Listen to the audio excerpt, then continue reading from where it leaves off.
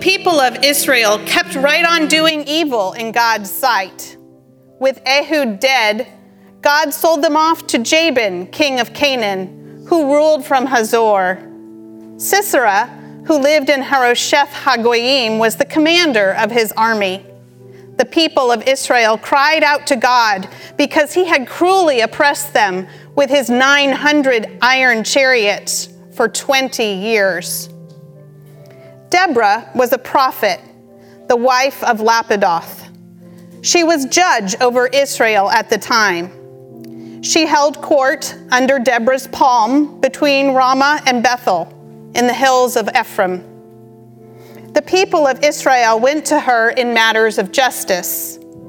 She sent for Barak, son of Abinoam from Kadesh in Naphtali, and said to him, "It has become clear that God, the God of Israel, commands you, go to Mount Tabor and prepare for battle.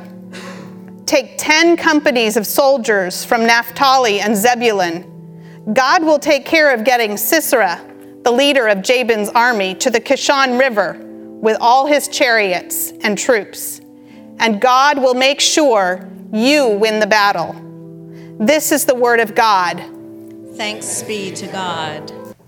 Gracious God, give us humble, teachable, and obedient hearts, that we may receive what you have revealed to us this day and do what you have commanded. Amen. I'd like to start today's sermon with a little bit of a pop quiz. Who can name who this is? Go ahead and shout it out. Nice. Yes, this is the Honorable Sandra Day O'Connor. She's the first female Supreme Court Justice of the United States.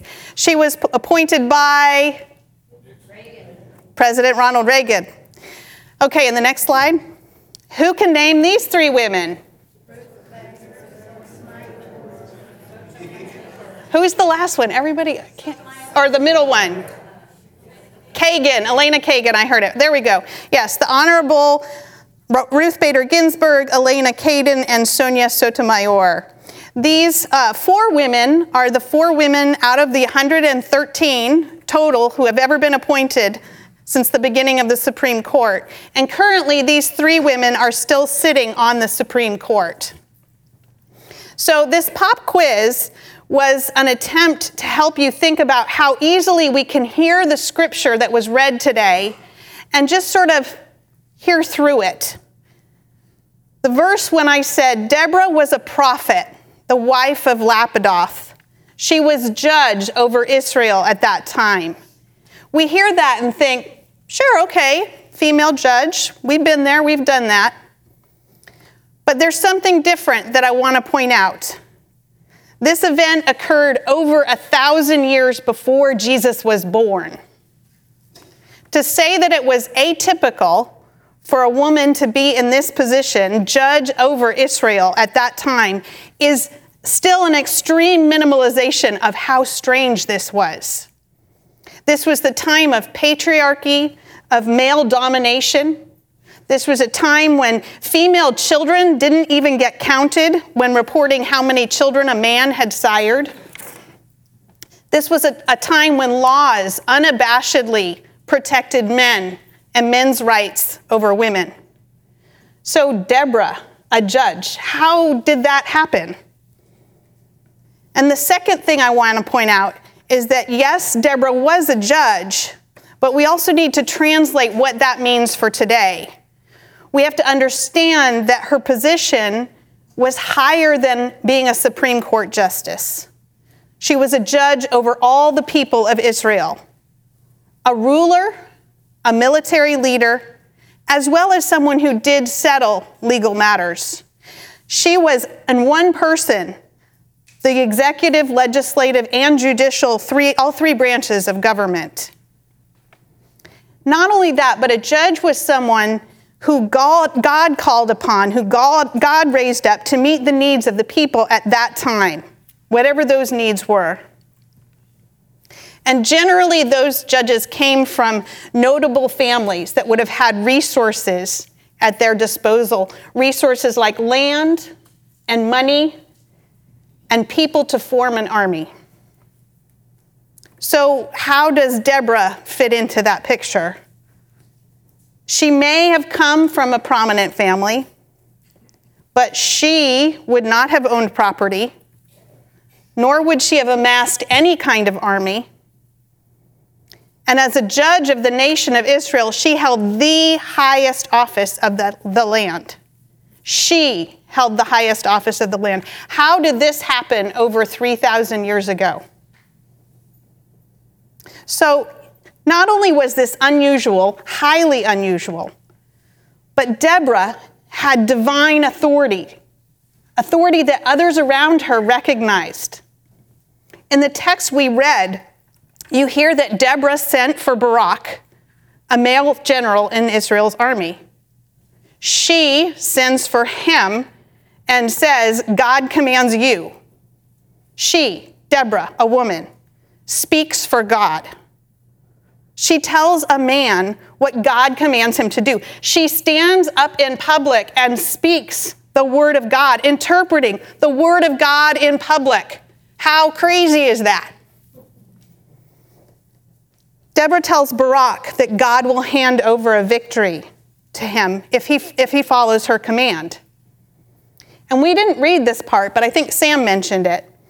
Barak's answer is even crazier. He says, okay, I'll go to war, but you, Deborah, have to come with me into battle. How crazy is that? Now, Deborah, feeling puzzled, tries to tell Barak, that's not a good idea. She says, I'll go, but if I go, you're not going to get the credit for the victory. A woman will. So what's going on in this crazy story? Deborah knows there's something that needs to get done, and she also knows that culturally speaking, it's not her task to complete. Battlefields and army encampments were no place for a woman. At least they were no place for a woman who wanted to preserve her honor, for a woman to be safe, not just from the battle wounds, but from being the subject of discrimination, harassment, abuse, or worse. But the thing is, when God is calling you to do something, it's really hard to say no. She was walking willingly into a minefield.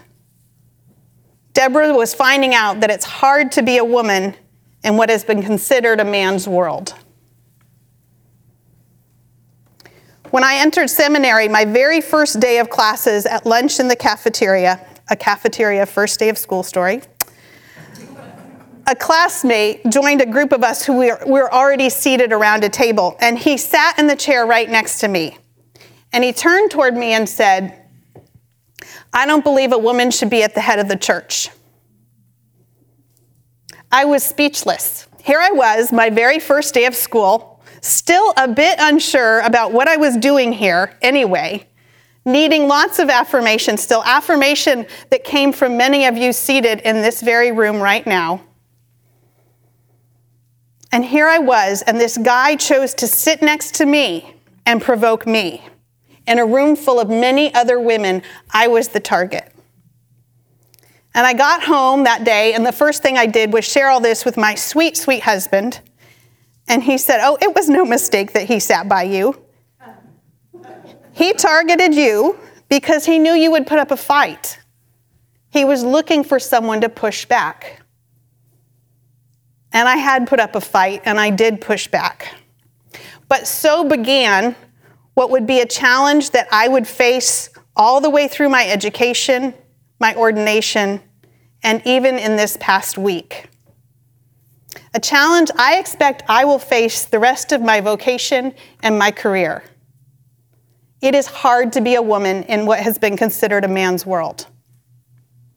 Now, this church has a pretty long history of having female pastors, so this all may be just sort of a surprise to you. But I want you to think about it for a second. Many of the churches around here in Westlake, the rules of their denomination will not let them ordain women. Not only that, but many of those same churches limit the areas of ministry and the leadership positions that women can hold. Volunteers. And I know it's not just people in ministry who face gender and sexual discrimination. The news right now is full of stories about women facing harassment on the casting couches in Hollywood, in courthouses, in both chambers of the Senate and the House, on both sides of the aisle, red and blue. Women in Silicon Valley choose to stay quiet, or if they speak up, they face the end of their careers. Coaches have been accused of abusing young athletes, and the list grows longer and longer every day. You look at Deborah's warning to Barak and wonder if she wasn't trying to change his mind. Please don't make me come with you. This is a bad idea. She claims he's going to suffer embarrassment, but as a woman, I have to wonder if she was fearful for what would happen to her, what she would face. Sometime in October, after the news of the many women who experienced discrimination and abuse at the hands of producer Harvey Weinstein, sometime in October, all over social media, I started seeing the hashtag #MeToo sign. It was everywhere. Even if you weren't on social media, the news media picked up the story because it was so prevalent. And the idea was that any woman who had ever experienced sexual discrimination or harassment or abuse should tweet or post "Me Too." I'm not somebody who's hugely active on social media, and I feel pretty protective about my privacy. And the United Methodist Church has asked its pastors to be very aware of how our image as a pastor, as a church leader, might be perceived on social media. So at first, I just sat back and watched as more and more of my friends posted "Me Too." And every time someone new posted, I kept thinking, her? Surely not. And not her. How could that be? And as more and more people bravely stepped up, I felt like I needed to post "Me Too" in solidarity with my friends and relatives. That so many of us had experienced some type of discrimination or harassment was not surprising to me, but what surprised me were the number of Deborahs who felt called to step out in vulnerability. Because it's hard to be a woman in what's considered a man's world. Friends, I know this is a really, really hard topic to talk about. Writing this sermon has been one of the hardest things I've done in a long time. Sometimes you guys will ask me, so where do you get your ideas for sermons?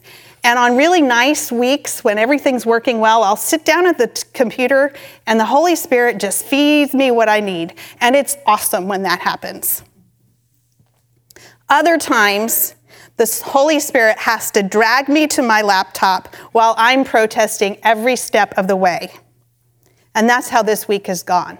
I knew what the Holy Spirit was prompting me to say, but I had been avoiding it at all costs. And I have this habit, when I'm avoiding something, I clean. If you look in my office, it is decluttered. All the laundry at home is done. My house is spotless. I even did some grooming on the dog. And that's a chore we both hate. The other thing I do when I'm reluctant to preach about something is I start talking with all of you. And I know this week, if you've stood next to me for 10 minutes, I've said, so, what do you think about this? And you all have answered my questions and you've prayed for me, which I really, really am grateful for. Discrimination, abuse, and assault of women feels like a no-win topic. The men I've talked to this week, men who I know well and who I trust, they've told me that they feel incapable of bringing the subject up. They feel like they're going to be wrong no matter what they say, so it's easier just not to talk about it. The women I talk to, the women fear being labeled a feminist or worse. But why are we so fearful of talking about discrimination and abuse? Because conversation and dialogue are the key tools to address this problem. If we can't talk about it, we're not going to be able to do anything about it. And I know for a fact that everyone in this room is somehow, some way related to a woman. We all have mothers. Many of us have wives, daughters, or granddaughters. And none of us want discrimination, abuse, or assault to happen to the women we love. So what are we going to do? This past summer, my family was on a cruise ship in Alaska where someone died. And when we first learned of the event, all we knew was that there had been a domestic violence incident. And I went back to my room and I looked at my sweet, dear husband, who I trust more than anybody in the world, the person I go to when I have really hard questions that I need truthful answers to. And I asked him, how can a husband go from loving a wife to hurting her? And my dear, sweet husband, who I trust more than anyone in the world, turned to me and said, you don't know any of the details. You are assuming so much. You were assuming it was a husband hurting a wife and not the other way around. I was stunned, and I looked at him and I said, yes, I am, but statistics and history are on my side. And we went back and forth about this for a while, which is not like us. And eventually his shoulders kind of dropped and he looked down and he said, I am just so tired of feeling like I have to take the blame for men who do things like this. And I know this congregation pretty well. I can look around this room, and I'm guessing there are a number of men out there who are feeling exactly the same way. You're tired of taking the blame for things other people do. Amen. And you are wonderful human beings. Just like my husband, you would never intentionally harm another person or treat another person differently because of their gender. And I want you to know we see you. We know you're there, and we appreciate you so much. In fact, we need you so much. The Me Too campaign produced some really positive side effects. First, it opened up waves of solidarity for women, and it made a space for conversations that I think really need to happen. Some of the stories I heard this week were so compelling. I heard an adult woman talk about her mother asking all 3 of her adult daughters if they'd ever faced gender or sexual discrimination in the workplace. I heard the story of a father, the head of a business, who's now auditing his employee records. He's taking a hard look at the pay scales in his organization to see if he has been treating people fairly and equally. And the Me Too campaign produced another movement called How I Will Change. It was started by an Australian journalist and screenwriter, Benjamin Law. And this movement challenged people to publicly commit to working against the types of behavior that began the Me Too campaign. And Law himself pledged to donate regularly to a local women's shelter. He pledged to question harassment because not saying anything is as bad as doing it yourself, in his words. Another person responded to him and promised to call out other people who make sexist statements about women, even as a joke. Another person commented that he was going to ask questions when he was interviewing for jobs. Ask how many female executives there are in the company and what the pay gap is for men and women holding the same positions with the same experience.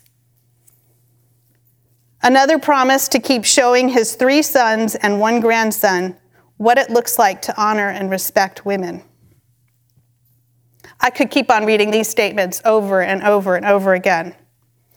And when the negative headlines just keep coming in wave after wave, the How I Will Change is the only thing that gives me hope. At the beginning of this sermon, we talked about a woman named Deborah, a woman named in a written work, a woman whose name was recorded over 3,000 years ago, at a time when women did not get any recognition. Did God slip up? Did God not realize Deborah was a woman? No. God called Deborah as a judge for the nation of Israel. And I'm choosing to believe that God did not make a mistake. God lifted Deborah up to remind all of us in every context and time that God can and will use whomever God chooses to accomplish the task at hand. Jew or Greek, slave or free, male or female. Our God is a God of transformation, a God who wants peace, justice, and righteousness for all creation. A God who wants us to constantly keep proclaiming publicly and proudly how I will change. Amen.